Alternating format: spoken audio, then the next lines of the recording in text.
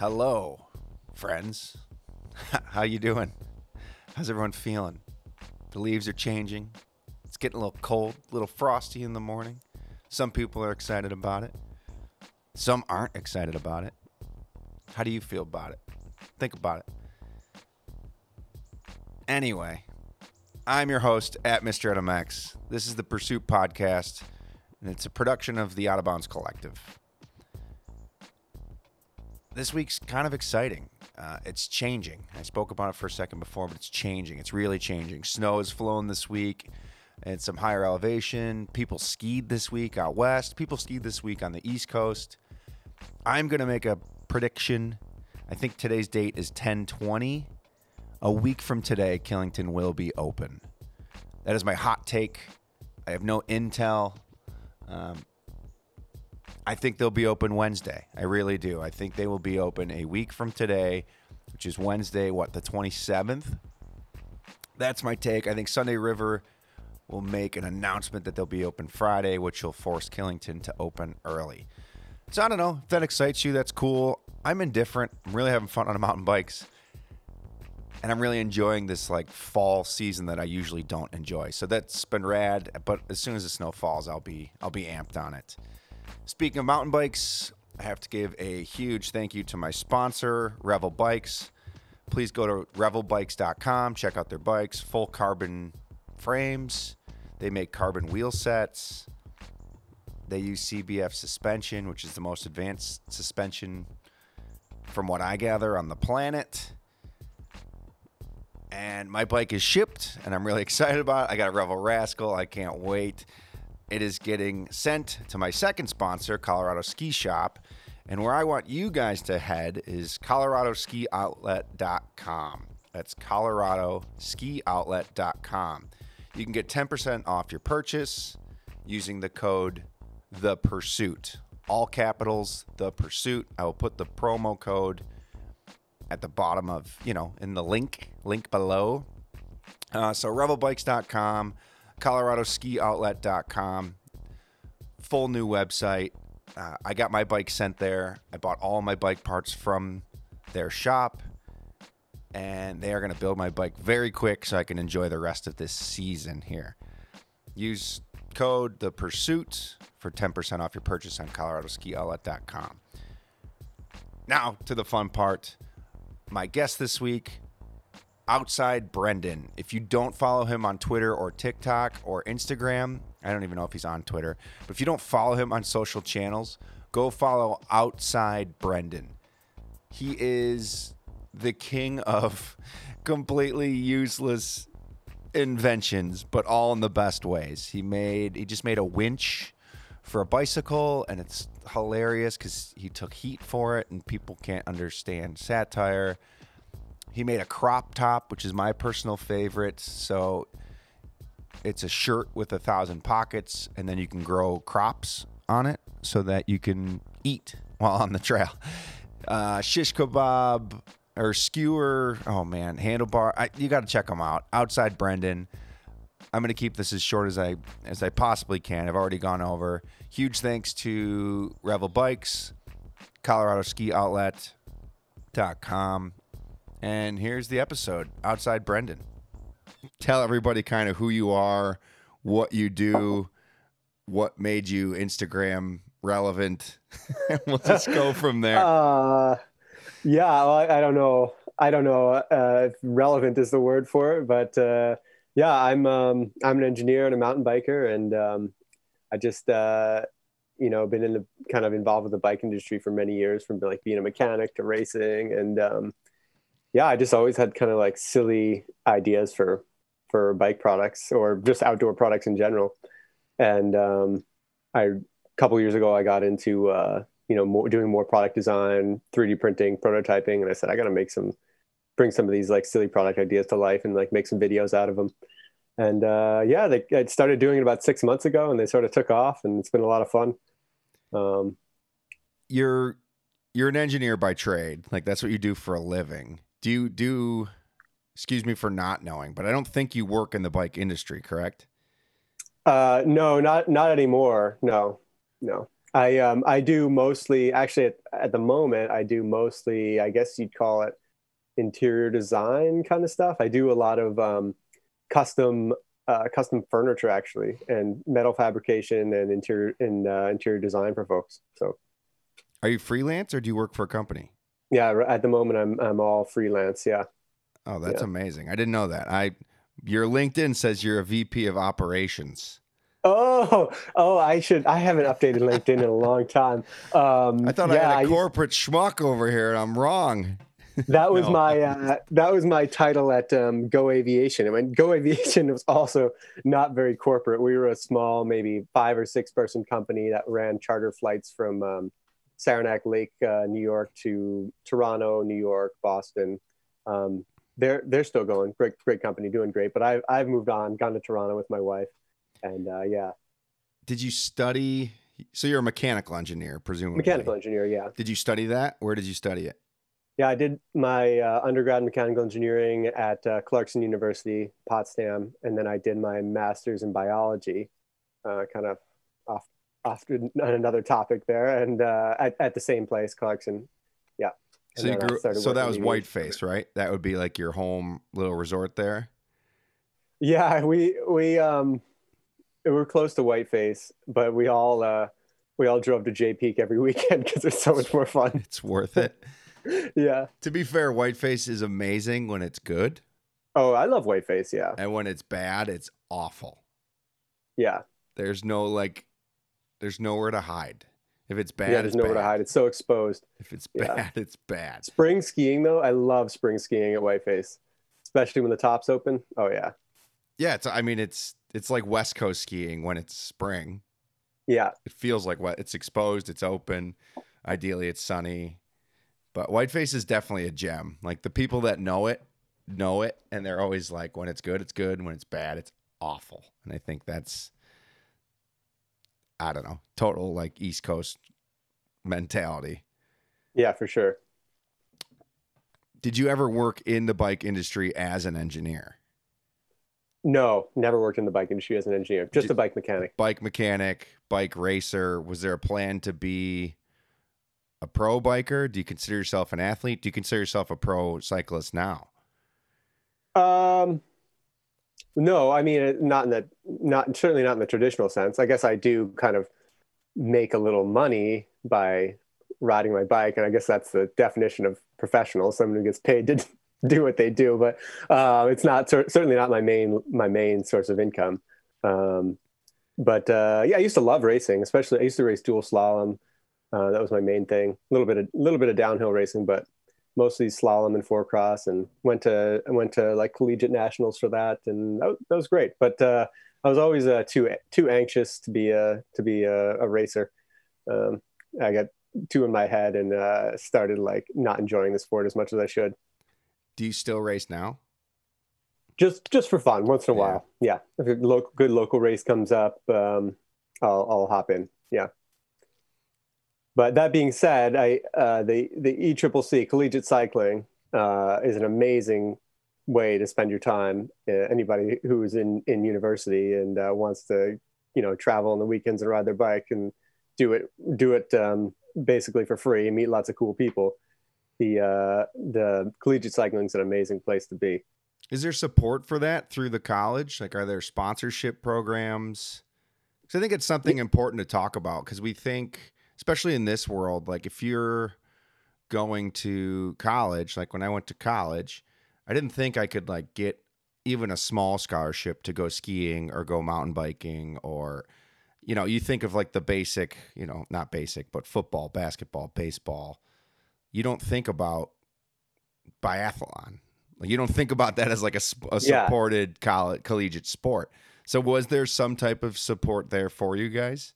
Yeah. So the way it worked for us, being a smaller school, we were a club sport, but our school was quite generous with supporting us in terms of um, gas reimbursement for races, lift tickets, things like that that would enable us to participate in races every weekend without being a financial burden. Did Now I always get the divisions confused, D1 and D2. I guess D1 is the big. Yeah, D1 is the top tier. Yeah, so D1 schools, as far as I know, offer like sports scholarships for cycling, but we were a D2 Yeah. D2 school. But that's still so it's I mean, even just the support of free lift tickets, and that's what we're all hoping for, even in my mid-30s. Like if I can get free lift tickets, I'm winning for anything. Oh yeah, it was amazing. It was such a crazy opportunity. Yeah. Do they work with any, not to just talk about college sports, but do they work with brands? Do they help you get bicycles? Do they help you get sponsors? I think that would be such a good, neat program for like marketing students at the school to work with teams to Totally. then work with. Was there any support for that? And this was, I don't know, I don't want to age you by any means, but this was a couple years ago. I graduated in 2016. Okay. Yeah. Oh, you're a young buck. Or I finished. Sorry, I finished. No, I finished my master's in 2016. So, right? No, I'm trying to remember. But yeah, I'm 31. Yeah. But yeah, so our school, D2 schools typically weren't like that. I mean, our school, we were really lucky to have the guy who really was fundamental in starting our club at the school was Alex McAndrew, and a couple other guys who were like maybe 2 years ahead of me, and we had he was connected with this place called Chuck's Bikes in Morrisville, Vermont. So they would help us out with like good deals on parts and getting us set up with the right gear. But yeah, I think some teams I remember having like brand spot sponsorships. Yeah, but we were too small for that. Yeah, I just think it's such a neat opportunity for colleges to capitalize on with like now that like business and marketing is actually like people go to school for marketing, which maybe 10 years ago we didn't, or 20 years ago, the marketing's changed. But what a cool opportunity it would be to like work. And this is not a question for you. I'm just talking out loud, but like get a couple of the marketing majors to work with these teams and be like, get these guys support. Cause the more you guys are out there, the more you talk about the program, even you being on the podcast, maybe someone's listening, thinking about going to, Potsdam, Clarkson, and wants to ride a mountain bike. And now knowing they have a program, that's like what grows this program. And it's just always so fascinating to hear that schools have that. I went to a really small private college called Hilbert in Buffalo, New York. And like we had 7 students in our classrooms. Like it was small, like very small. And even the support they offered just for like ski clubs and like people don't know about it. So I love chatting about that because they don't know how to advertise it. They don't know how to market it. Sure, big schools do. Like the ASU Snow Devils is like a giant ski club and it has a ton of support because it's huge. But every college has these small niche sports and they support them and usually support them in some type of way. Oh yeah. And that's the cool thing about, being at university is it is what you make of it. But with those club sports, like, we just happen to have, a group of 15 to 20 people who are interested in racing. And we went from no team, like the first year I was there, to like the last year I was there, we built a bunch of trails and hosted a race, and the whole league came to Clarkson to race bikes, which was amazing. So it just kind of is what you make of it. Yeah, it's cool. It's a fun little story to hear about that. You grew up cycling? Like, are your parents cyclists? How did you get into, I'm super new. I rode my bike a lot when I was young, right? Like as a kid, that's your transportation. Yeah. And I took a break. And then in college, I rode a lot. And then I stopped for like 10 years. And now I'm back into this world. And I am so overwhelmed and so blown away. And like I bought a hardtail. I bought a Santa Cruz Chameleon. And I was like, it'll be fine. I rode it for a month, sold it immediately, put a pre-order down on a Revel Rascal. Like I'm all in, like full carbon wheel set, full carbon frame. Like because that's the type of person I am. So excuse my ignorance in the mountain bike world, but did you ever stop or was this always been a progression thing for you? I was so when I moved up to New York, I was like 8 years old. like a couple years later, my stepdad bought me. So I was like, as a little kid, wasn't really into bikes. When maybe it was like 10, my stepdad bought me like a Huffy, rode the crap out of that. And then he got me a Trek, like fully rigid bike. And then a Trek with front suspension. And then it was just like, from there, I was totally hooked, got into BMX for quite a while and like riding skate parks and stuff, which is really great for like the fundamentals of biking, especially trail riding and stuff like that. Get on a BMX bike and go ride a skate park. But I think university, being at college and racing is what really got me hooked on it, and I got more interested in the industry and learning to get faster and just learning about the tech behind bikes. And yeah. Do you have a brand preference now? Not particularly. No. I mean, I ride an Ibis right now, Ibis Ripmo aluminum frame, just because I think I like, especially when I'm making videos that get seen by a lot of people. I like kind of promoting a bike that's accessible, and I think that's a really accessible setup. Like, it's a super fun, capable bike. I've done some downhill races on it. I do ride it all day, and it's pretty, it's pretty affordable. It's amazing compared to, the last time probably that you were involved. You said you were out of the sport for about 10 years. Come back and be able to buy a bike for, $3,000 that does what that bike can do. It's crazy. It's crazy to me that $3,000 is cheap for a bike now. True. But True. it is, and it's once you, even my little journey over the last 3 months of being like, holy cow, $3,000 versus like, yeah, that's a lot of money. But when you start looking into what they are, what they do, what they're capable of, it's nothing close to what we were riding 10 years ago. I mean, bikes are just fun. Like, they're just purely fun now. Yeah. Like, geometry's gotten so good and they're so capable at so many different things. Yeah. Yeah, it's hilarious. I mean, I was on, 26-inch wheels. I think a 3x9 setup. That's what I came from. Like, I had like hydraulic disc brakes, but that was like a feature. It wasn't like normal. Yeah. And I always tell people too, with the price of bikes, like, yeah, $3,000 is expensive, but it's, it's kind of the initial investment in the sport. You're never, the bike never loses all its value throughout your time with it. So, 2 years from now, you go to sell it, you're going to get a lot of that back when you go to get your next bike, your next upgrade. But it is a bit of a barrier to entry. Yeah, and it's the BS answer of like, you're investing in yourself, which is Yes. true though. Like, I feel great when I ride my mountain bike. Like, my knees aren't taking hits, but they're getting their rotations. Same with my hips, my back. Like, that's what I crave. Like, I'm 35 years old. I'm not like this old, and I'm in good health and great, but like 25-year-old Adam versus 35-year-old Adam feels things differently. It's just how it is. It's just life. And it's funny with cyclists, you see these like 60-year-old guys out there and they just crush you. Like, you look at like the KOM or like, and you're like, these guys are machines. And I think it's just their ability to suffer that they've learned over the years that it doesn't phase them anymore. But I'm excited to be back into it because it's a lifelong sport. It's just like skiing. Skiing is a lifelong sport. There's 70-year-olds, 80-year-olds who go ski every day.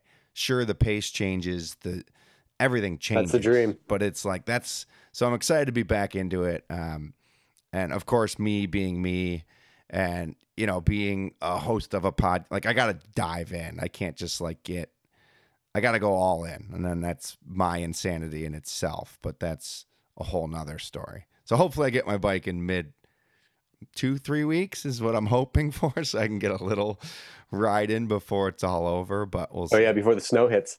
Yeah, that's prime right now, man. I love fall riding in the Northeast. It's amazing. Yeah, fortunately I've got a loaner bike. My buddy had a Specialized Enduro that was just collecting dust, so I stole a bike, so I'm good. But I'm excited to get on my new bike, obviously. Yeah, for sure. Let's talk bike inventions, because that's all right. That's how I view you. You are, I'm sure unnecessary inventions. Yeah, huge inspiration. Yeah, you are the unnecessary inventions of cycling. And I don't know if do you know him from unnecessary So inventions? I mean, I don't know him personally by any means. No, I mean, I feel like we all sort of feel like we know him, Well, do you but remember EC Headwear? It was no, I like don't. East Coast Headwear. It was like a ski headwear brand back in the day, like New Schoolers Day or Oh, okay, yeah. era. EC Headwear is what it said. If you Google it, you'll be like, oh, that's him. He's an Somebody else mentioned that to me. I he's an didn't old realize it. ski industry guy. He lives in Burlington. His studio is in Burlington. Yeah. Maybe I'm blowing up his spot, but I would just assume he's in LA. You know what I mean? He's like an LA guy, and he's, that's just the life he lives. But no, he's in Burlington, has a beautiful space in Burlington. I've tried to get him on the show. We'll see maybe someday. But once I found out he was the EC Headwear guy, and then he came out with, he was like the first guy to do the paracord on like the iPhone cable. You know how they like laced it in like a rope kind of? Oh, yeah, yeah. That was his company. So he did that, and then he made like a 200-foot iPhone charging cable. And that was like kind of how it like evolved to that. But you've already said it, but that had to be an inspiration for you. That had to like be a light bulb. Oh, I mean, yeah, absolutely. Like I remember following his Instagram account like a couple years ago. I mean, it's just amazing to see how big it's gotten, and it's a huge insight into kind of the design world and how popular that is, just product design, and especially just kind of riffing on, how he riffs on pop culture. And I thought to myself, like, yeah, I could totally like riff on kind of cycling industry, ridiculousness. Um, and make some goofy products that would get people talking, or just for fun, or just laughing. Sometimes they're kind of they're kind of controversial, surprisingly to me, but That just defines the bike industry more than anything. Yeah, like I never try to trick people or like get people mad about something, but like the last video I posted with the winch on the front of your bike, like there was a lot of angry commenters like saying, this is the stupidest product you've ever seen. Like, I can't believe you're wasting people's time with this. Like, just kind of the joke goes over their head. But it's at the same time, it makes the other half of the audience kind of feel like they're a little bit of an inside joke there, and people really enjoy that. Just to be clear, so everyone knows, he made a hitch mount with like a 3-inch hitch that goes onto your handlebars, so that when you get stuck on your mountain bike, you can pull out the winch cable and tow yourself out. And because the internet is the internet, people took it seriously and wrote him, I don't want to say death threats, but like we'll just call them threats. Like they... Oh, I got a few people, like one message was like, "Oh, you're going to hell for selling people this absurd product." But you're not taking money from anybody. These products aren't available. They're not. Products aren't available. They aren't real. It's just a joke. I told the guy I was going to winch myself out of hell. That's a good rebuttal. I love you for that. So let's go back to your first invention. Do you call them invention? What do you want to call them? Product. Sure, product. Yeah. First one. Let's see. Back in March, I guess. Oh yeah, the first one was the plant, the garden for your bike. It goes in a Garmin mount, and has a little spinach growing in a pot, so you can snack on the go.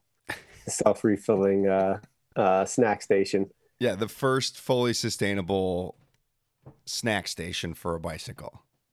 Yeah, that's right. Fully self-refilling. Self-refilling. Why? Are you just sitting? Is this a product of COVID? Is this a product of like being bored at your house or your wife's apartment in Toronto when she's in school and you're like losing your mind? Or what is this a product of? You mean where do the ideas come from? I guess originally more than anything. Yeah, it's a good question. I don't really know why. I don't really know why I have these ideas. It usually comes from some silly problem, like, I'll be out on a long ride and I'll be hungry, and like, how do I not run out of food next time? Like, okay, maybe I can grow my own food while I'm riding. So then it becomes, I'm going to make this little miniature garden that mounts on my handlebars and grows food while I ride so I can snack.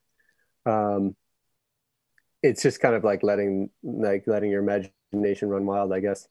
Um, How I always, quickly? Oh, go ahead. I'm sorry. oh no, I just always have odd, kind of odd thoughts while I'm out. Oh, lost you. It's all right. I can still hear Uh, you. I always have sort of odd thoughts while I'm out riding on the trail, especially if I'm really tired, like it's going up a long climb or something. I'm just exhausted. I'm just like it's like my brain is in survival mode, trying to think of any way I could make this experience better, and it's just like come up with stupid products. How quickly did it go viral? Your first one, did it, like, how many, not that this matters, but how many followers did you have in March of what, 2020? That was your first one? Um, yeah, March of this year, Oh, March of 21. 2021. So I had, I don't know, around 1,000 followers Okay. And on Instagram. Yeah. you're up to almost 14,000, Oh right? yeah, I guess so. Yeah. It's pretty crazy. Actually, they've been consistently more popular on TikTok, um, but it feels like Instagram is where I make more connections, like with you. Yeah, I'm so far behind on TikTok. It's not even funny. I need to get better on it, but I'm not. Is it the same? It's your same handle, I assume. Yeah, outside Brendan. Yep. Let me look. Did you start on TikTok or? Um, Good question. Kind of started both around the same time. I saw TikTok and just thought it'd be a good idea to post there. I really didn't know much about video editing or making videos at all a year ago. I used to kind of play with it a little bit. I was into like flying FPV and trying to make footage look good from that. But actually, like kind of editing and making clips for social media, I just this winter I had some free time and I was like, I want to learn how to do this. This looks really fun. Which Seems really is useful. surprising because your edits are great. Like even you like bouncing on this picnic table, it's so simple, but it's fun and it's well done. Yeah, you're gonna think I'm crazy, but it's all I edit it all. Currently, I edit it all on my phone. Yeah, but if that works, like I love that. I love you saying that because people think they need all these things, right? Like they think they need a $5,000 camera and all this stuff to be an influencer or to make a good edit or but like Oh yeah, you don't. yeah. I mean, when people, the gear really doesn't matter. You don't realize that until after you have the gear and you realize it doesn't matter. But Yeah. it truly does not matter. If you got a good iPhone, well, of course, whatever. Android's fine too. I don't have any experience with Android, but a good iPhone, in my experience, with like InShot or something to edit on, you can do everything you need to do for success on social media. I don't know why I can't get my video back to you. Oh, here we go. I know I miss your face. There we There go. it There we is. go. There it is. I'm back. No, it's fun. Like I photograph weddings for a living. That's where I make the bulk of my income. Really? Yeah. And like I've done it for 15 years. It's what like it's part of my I've always been involved in the ski industry and I've built vehicles and vans and school buses to live out of and that's kind of where I like came from. But like the thing funding that was always the weddings and people are like, "Oh, what do you use?" And I'm like, "Dude, I use my iPhone." Like not for weddings. Obviously you have to have a tool for the job, but when we go skiing or anything else, it's like these things are amazing and they're in your pocket Oh yeah. all the time. Especially now, what they're coming out with, it's like people go on vacation, like, oh, I want to buy this for this. I'm like, why? Use your phone. You have it. You don't need a special Yeah. backpack for it. You don't need to care if you drop it. Like, you, You can go and shoot. Like yesterday, I went out and shot a video in the rain. I would never do that with my no, DSLR. Not going to happen. no, it's But not. Yeah. But it's fun that you say that. So your TikTok, did you have any following prior? I just like to talk about how people like you're a come up story, right? Like you came from well, nothing and zero followers in March of 21. And now you well, I have started TikTok in the beginning of 2021. Like January, I started it. I was just posting videos. I was out on the ice a lot, skating on the ice, and I made like a sail for ice skating with, and a couple of little ice inventions, and that kind of really took off. I'm like, oh, sweet, maybe I'll put some more effort into this. That's when I decided, I want to learn how to kind of do some proper editing, make things that are a little more catchy, do some sound design, add some music. Yeah, I kind of just went from there. And I guess the ultimate motivation for me is like, since I'm a freelance engineer and product designer, I have some products of my own that I would like real products that I want to design and sell, things that I think would be useful for people. And marketing is, to me, not being a business guy, marketing is the hardest part. So kind of using silly products that get people talking to help build that audience is the motivation for me. Do you think it takes away from like your actual product design, or do you think it'll only help grow it? As far as like my design process or my credibility as a designer? Credibility as a designer. I suppose it could take away from my credibility as a designer. No, I'm not taking that away from you. I'm just asking how like there is that thought of like, when you launch actual products, you might have to put a disclaimer like, this is an actual product. or, totally. Or will people know? Yeah, no, it's certainly important to present it in a way that people know that it's serious. I mean, it'll be a totally different sort of, it's not going to be the same kind of reel, like the 15-second reels that I've been doing for my ridiculous products, but it'll be, something that I would link to through a story, or have a Kickstarter campaign for. How much can you talk about them? How soon are you coming to market with these products? Excuse me. Sorry. You okay? I don't have any real timeline at the moment.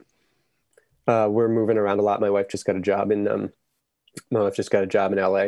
So we don't know what's going on in life at the moment.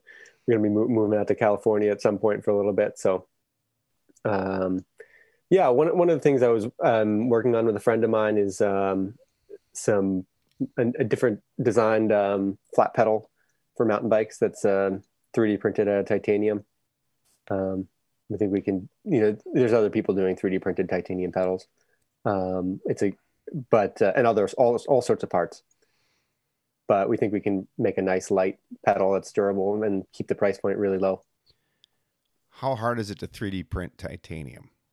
Is it? Now the technology is there, so it can be done. It's becoming more and more commonplace. It's got to be a different 3D printer than like the Ender that I'm thinking of, right? Like it's got. Oh yeah. So the Ender is uses your filament that goes through a hot nozzle. It's basically like a glorified hot glue gun. That's like your typical desktop 3D printer. And I don't know if you've seen what a resin printer looks like. I'm semi-familiar with them. Yeah, the part gets pulled out of a vat of resin, uses lithography to the metal 3D printing process used for titanium is more similar to that. We have a big reservoir full of powder, and you're going layer by layer by layer, hardening the powder together, and then kind of the rest of it kind of falls away from the part. This isn't like a desktop thing. This is not a desktop thing. These things take up like a whole room. The fumes have to be insane. I would imagine it's pretty well ventilated in an enclosed printer as well. What they're putting off. Do you think that's the future in bike parts? Everything. Like, when are we 3D printing frames, or are we already doing that? Atherton Bikes is already doing that. It's a great way to deal with titanium because it's a metal that's hard to machine. It also allows you to create different shapes and structures that you can't make through traditional machining without a lot of waste. So, with the metal 3D printing process, you're only using the material that gets turned into a part, and the rest of it can be used for the next part. Yeah, it's not even recycled because it just wasn't wasted, correct? Just wasn't wasted in the first place. Yeah. Do you think more bike like is that in your opinion is that the future of the bike industry? 3D printed parts. Mm, it's a good question. I don't know. I don't know if I really know the answer to that. I think more and more of every industry is moving towards 3D printing and away from traditional machining in a lot of areas. There's just a lot of areas where it's a lot easier, cheaper, less wasteful. The thing I like about it in particular is the how it makes makes product design kind of more accessible. You know, someone like me can say I want to launch a line of pedals. Um, I can do that design work at home and send off to get a small batch of pedals printed, do my own quality control. It's a lot different than for someone nowadays who wants to like have a little frame building shop or something like that. They can get dropouts 3D printed. Just makes the whole process a lot less expensive, a lot less intimidating. And I think just the ability to fail at a lower cost is Totally, extremely important for innovation. totally. If that makes sense. Like I can hypothetically, if I had any skill set, I could draw something up and have my buddy print it at a super small scale on his ender and be like, oh, this in theory would work and could be scalable. And then you obviously, send it out but like you could have printed your pedals and maybe you did, but like on your 3D printer at home, seen what they look like and then send it like adapt and then send it out. Is that how this process Certainly, works? Like, certainly, yeah. I mean, I have a printer on my desk, and I can, in 3 hours, I can have a pedal sitting there waiting to stick on an axle and go for a ride with it and see how it feels.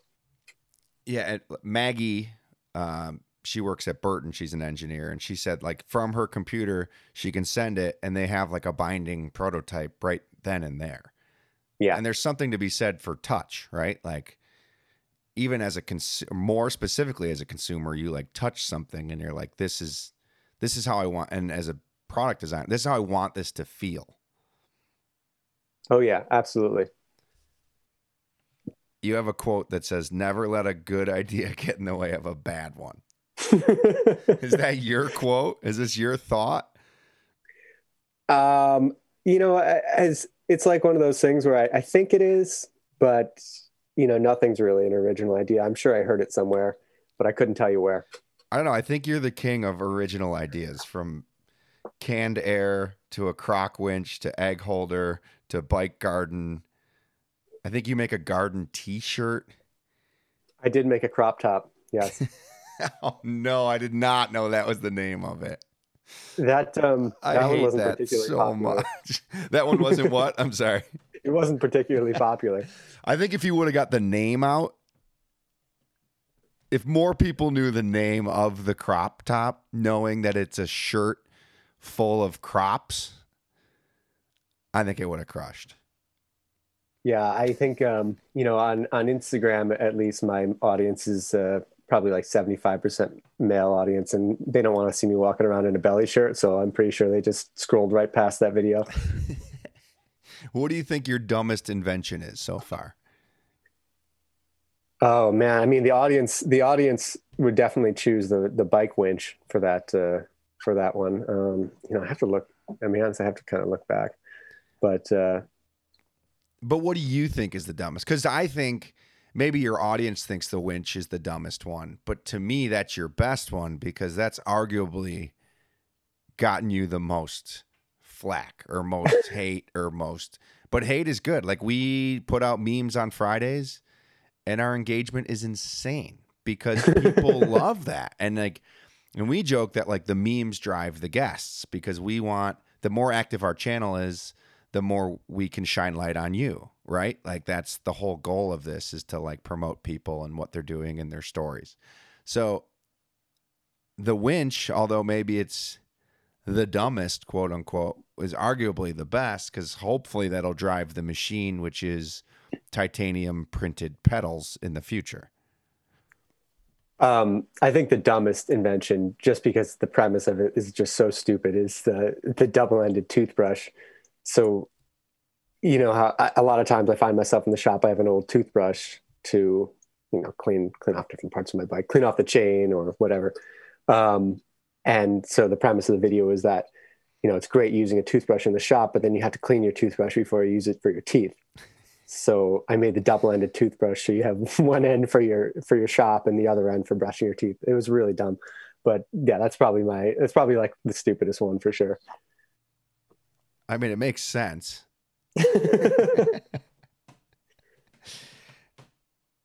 Yeah, I'm just looking at it now and just laughing. Yeah, you've got a lot on here. What's your obsession with Crocs? Because I have a Croc obsession as well. So, Oh, so the Croc obsession, that was kind of accidental. So in May I had come back from I had returned to Canada from the US, so I had 2 weeks of quarantine, so I couldn't ride my bike. And so I decided I'm going to make a series of Crocs videos. And they just got progressively more ridiculous. I started with the LED light bar, gibbet, and then yeah, we added the winch, and then by the end of it, it had wheels on it. It was RC. It was crawling around my yard, but that was a product of 2 weeks of severe boredom, did being quarantined. do any of these brands ever reach out to you? Uh, you know, the Garmin did. They loved the plan holder, and I've actually been chatting with them a little bit. They're great over there at Garmin Cycling. Crocs did not really care for my Croc inventions. They have a kind of a history of not liking aftermarket products for Crocs. One of their interns reached out to me, uh, and was was like, oh, maybe we can do some project together, and their company was basically like, no way. I don't know if you remembered, but unnecessary inventions. Matty Benedetto, he got a cease and desist from Crocs Yeah, for the gloves, right? for the for the gloves, and so they handle things in a certain way. That's their Yeah, go-to. And God I forbid we understand make Crocs unpure. Like it. like they can do a collab with KFC and put like big chicken piece of chicken on it, but like if you make a functional Croc, then people are mad about it. Yeah, I mean, I kind of get it. How many Croc copies are out there. They gotta protect their brand a little bit. For sure, but I mean yours is clearly not it's clearly satire, I guess.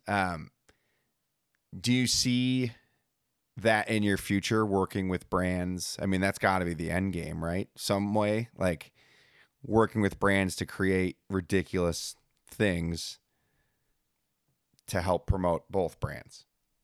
I mean, yeah, it'd be fun. To be honest, I truly did not have like an end game with this, with social media stuff. It's just a fun side project, good way to connect with people. I made a lot of friends this way. If it ends up, if I end up working with brands, that'd be fun too. But it's got to be, I don't want to promote anything that's not, you know, kind of true, or yeah, kind of like you. How do I say it? I don't want to promote anything just for the sake of promoting, or just for making money. You don't want to Like, sell out. You don't want to be a sellout. yeah, I don't know. Like, I don't think of, yeah. I mean, I guess I don't really like that term, because I see other people doing it. And I don't think of them as sellouts. Like, there's ways to do it without selling out, while still being true to yourself. And that's kind of what I feel like it's important to maintain that. What do you think your best invention is so far out of your satire inventions? Out of your joke inventions, which one do you think is the most usable? Or are there any that you actually use on the daily? Actually, so I made the snack smuggler, which was a compartment in your steer tube to put snacks, and I actually did use that a little bit. It was kind of useful. You could put a little tool in there. It would rattle around a little bit, but uh, few like energy chews. You could put like a whole tube of energy chews in there. It was perfect. That's huge. That helps. Do you ever think about sharing the files? Oh yeah, and a lot of people reach out to me and I share the files all the time. People DM me on Instagram and I send them the file. Oh, I mean, I don't have a rebuttal for that. I thought you were going to say no. Oh, why did you think I would say I no? don't know. I just figured in this world, people just don't like sharing things. So it's good to hear that you're just like, yeah, if you want the file, just reach out. Yeah, there was a guy in Vancouver who reached out to me right after I made the what did I even call that, the plant one? I'm trying to think of the name of it now. Um, oh, the endless nutrition system. That's what I called it. So right after I made the endless nutrition system, he reached out to me for the file for that, and I sent it. And he's made it for a bunch of his buddies now. They're all like fixie riders, road riders in Vancouver, riding around with little plants on their Garmin mounts now. So I love that. Yeah, I think it's just, I honestly think it's what cycling needs. And this is, again, me coming from like not cycling for a long time and getting back into it. And I'm part of the problem as I bought a bike, sold the bike, and bought not even, my buddy said, you didn't even buy the dentist bike. You bought like the 16-year-old who got rich on Dogecoin bike. Like you went, and that's me, and I'm fine with that. Not the rich part, just the There's going. nothing wrong with that. It's a fun bike. It supports the industry. It supports the engineers and designers. It's U.S. There's nothing made. wrong The with that. wheels are U.S. made. Yeah. The owner is fantastic. We've been in touch. We've talked a lot. They're actually supporting this episode, so we talk about them a little bit in the beginning of this episode. But I think that's important, and I will pay a little more premium personally to get a U.S. made, manufactured, engineered bike. So that was my thought on it. So whatever, I'm part of the problem. That's great. But cycling's intimidating is what I'm trying to get at, and it's really scary. And you saying I ride this Ibis because Ibis, right? Is that what you're on? It's an Ibis. Yeah, Aluminum frame Ripmo. Yeah. because it's accessible. And here you are, someone, whether you know it or not, that people look up to, riding a totally obtainable bike, doing things that I can't do on a bike by any means, and also making not a mockery of it, but like having fun again. I think that's lost. I think it's lost in skiing. I think it's lost in almost everything that we do to this point of like, you have to have these $900 boots, or you have to have even ski poles can be $200. Like you don't need any of that. You don't even need poles. You don't need, so it's fun to see you and sharing the ideas of like, oh, my buddy or somebody in Vancouver's printing all these plant things for these fixie guys who are clearly intimidating. I don't even know if they mean to be, but like when you see a fixie gang going through, you're like, whoa, these guys know how to ride a bike. And really, they just want everyone else to go ride a bike most of the time. So Oh yeah, absolutely. I think it can be very intimidating, um, yeah, especially for younger folks who don't have really their own source of income to get gear.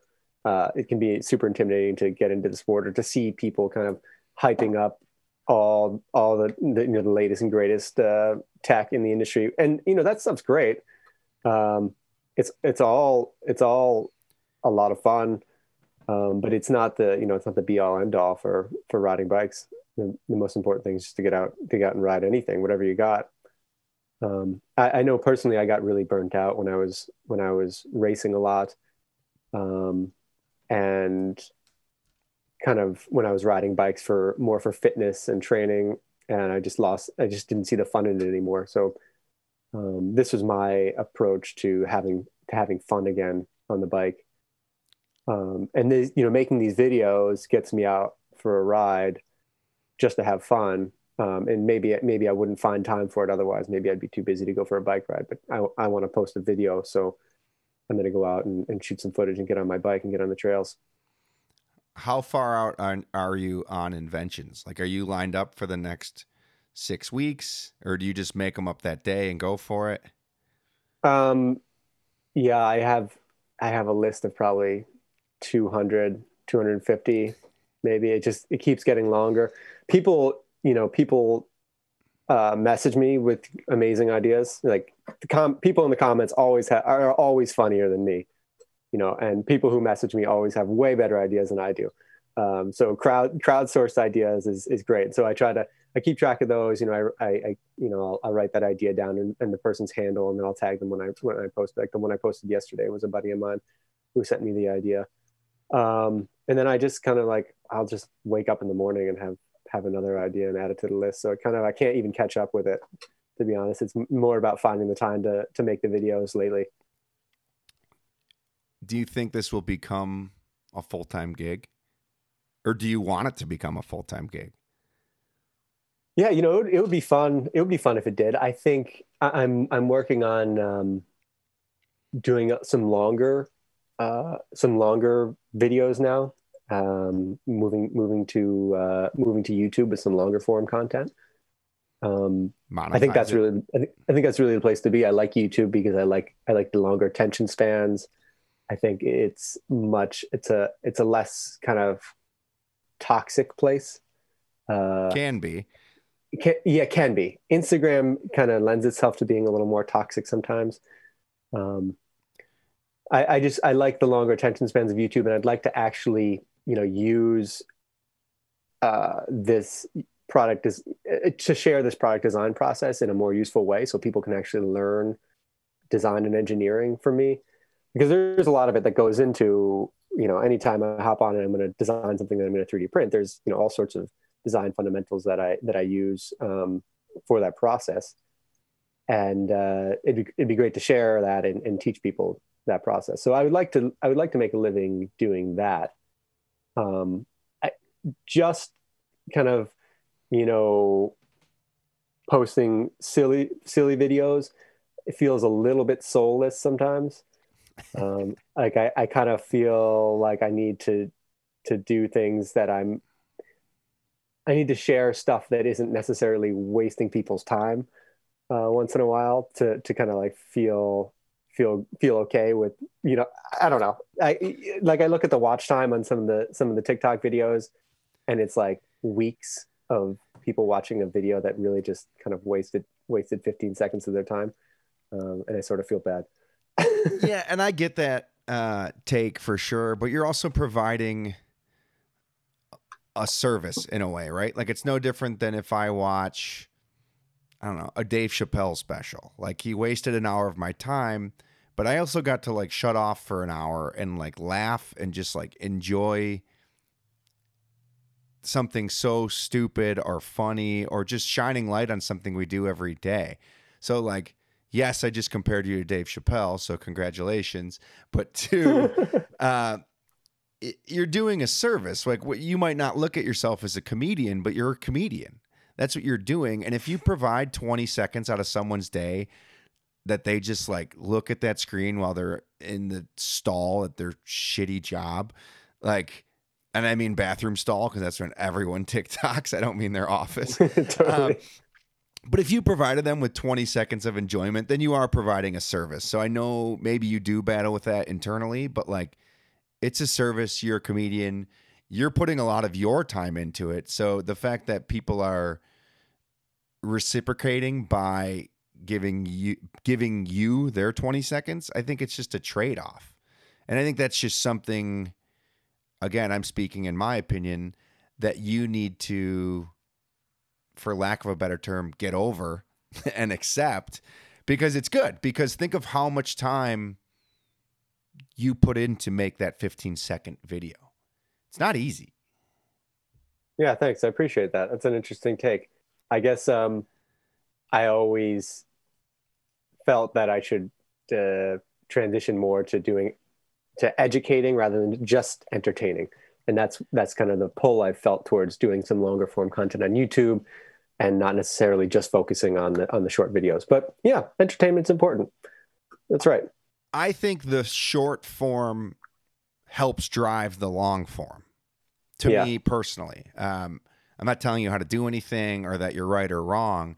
My thing is like, you need those 15-second feel good so people care about you, and then they'll watch the 12-minute, 15-minute long form of, and then hopefully they'll be like, holy cow, I can do this.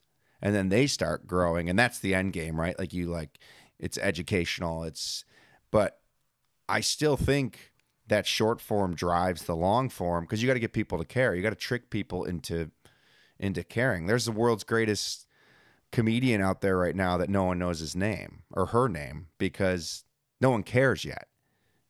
So that 15-second viral video tricks people into caring about what you actually care about. So it drives the beast. It drives, and I want to take how long. You could just go for a bike ride today. Hypothetically today, you could just go for a bike ride. Instead, hypothetically, you're going to go for a bike ride. You're going to bring your camera. You're going to bring something ridiculous that you made. You're going to stop your bike ride, film. You're going to go home where you could be hanging with your wife and just relaxing. You're going to now edit that video. Like, that's time you're sacrificing for my 15 seconds of entertainment. So there is true. I don't like relaxing, but true. But you know what I mean. You know what I'm saying. I know what you mean. Yeah, I totally get it. You're not just throwing it together. Like, it's a curated, thought out video. Like, you're the inventor, you're the director, you're the actor, you are the product tester. Those are all things that consume your time. Totally. Yeah, I think the only other thing I feel a little conflicted about with these videos is just 3D printing stuff. And I try to be, I have a couple highlights about how I use plastic and how I, reuse filament and stuff like that.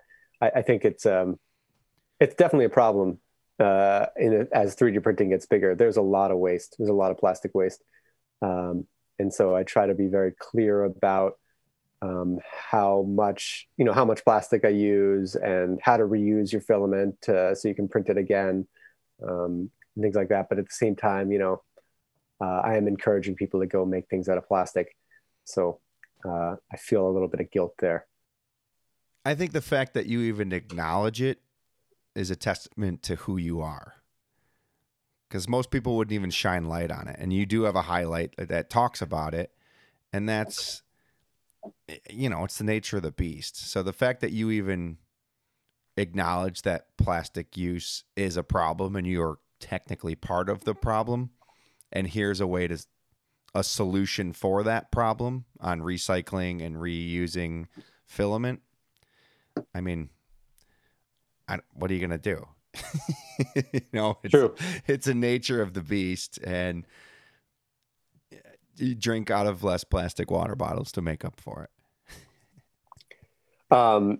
Yeah, my wife works with her whole job is working on plastic pollution. So we talk about this a lot. But that's good, and I think again it could be, that could be one of your useless inventions down the road too. As you scale, it comes to something so stupid, just to pick a plastic water bottle out of the ocean. Like, you see one floating, you don't want to use your hand, you use a grabber, or something so stupid. Totally. And but you just shine light on it in a way that people care. And that's, yeah. And I've been trying to get into some new mediums as well, like more metalworking. So a couple of the inventions have been, things that I've welded or made out of metal, like the watermelon holder, and more kind of upcycling as well. The crop top was an upcycled invention, although not very popular. But I have a couple coming up that are mostly upcycled. And I think that's a great part of the design world is, and becoming ever more popular, is upcycling. Yeah, and I think we as a society in general are finally kind of catching up to that. Corporations aren't necessarily, but people are. We're throwing out less, we're reusing more, we're presumably using less. Maybe I'm completely wrong, but we fill our water bottles every day versus opening a plastic bottle and throwing it out. We're at least conscious of it, where 12 years ago we weren't. Yeah, conscious of it, and yeah, I think there's more and more science showing just the depth of the plastic problem and how it's affecting us, our health and our lives on an everyday basis. Yeah, and it's not going to change. It's not going to change overnight by any means. You should check out Adam Kingman I don't know if you know who he is. He just won. No, I'm gonna write that down. He just, well, spoiler alert, everybody, but it's been out for a while. Making It on NBC with Nick Offerman and Amy Poehler. Okay. He just won that. But all of his, I don't know if you've seen the show, but they're like makers. They like make stuff. They have to make a lamp or they have to make a rug but all of his stuff was upcycled. And that was his whole story the whole time.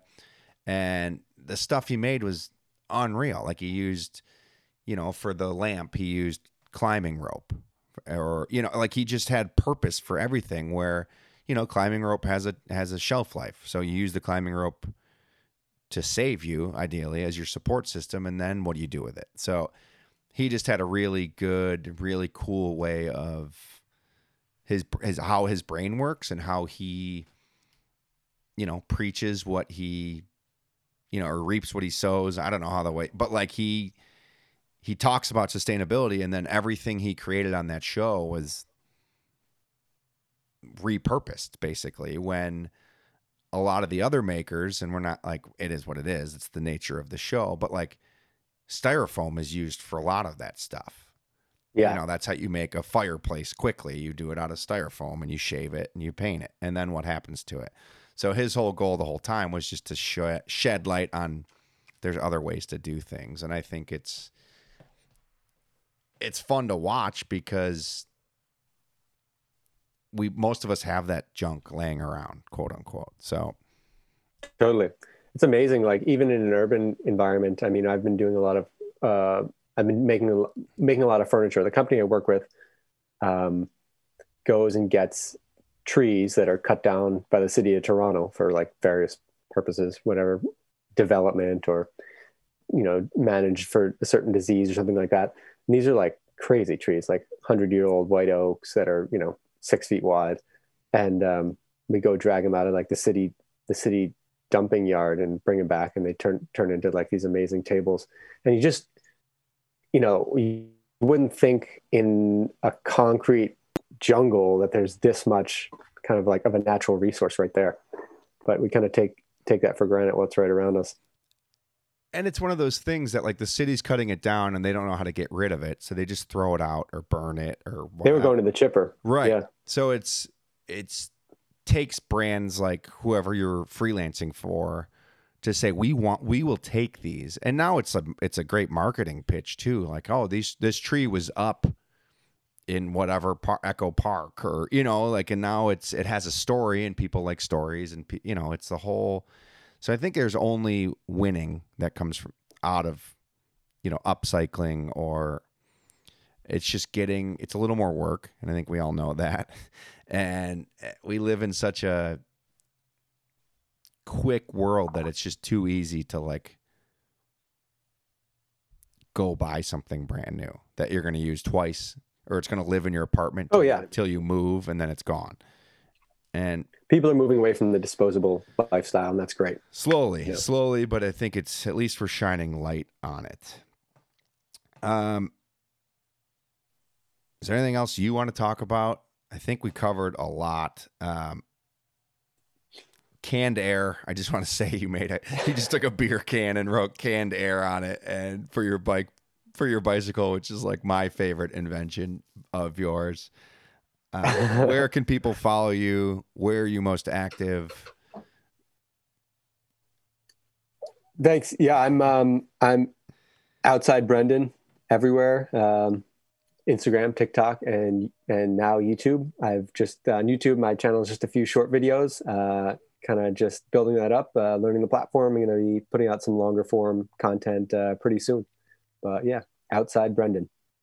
Perfect. BRENDAN, right? Yeah, BRENDAN. Thanks so much for chatting today. I never been on a podcast before. I had no idea what to expect. So that was Outside Brendan.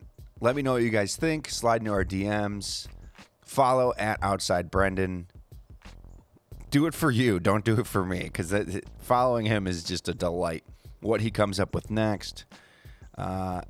There's rumors that we're going to do a little collab. The Pursuit and Outside Brendan. So we're working on something there. So stay tuned for that.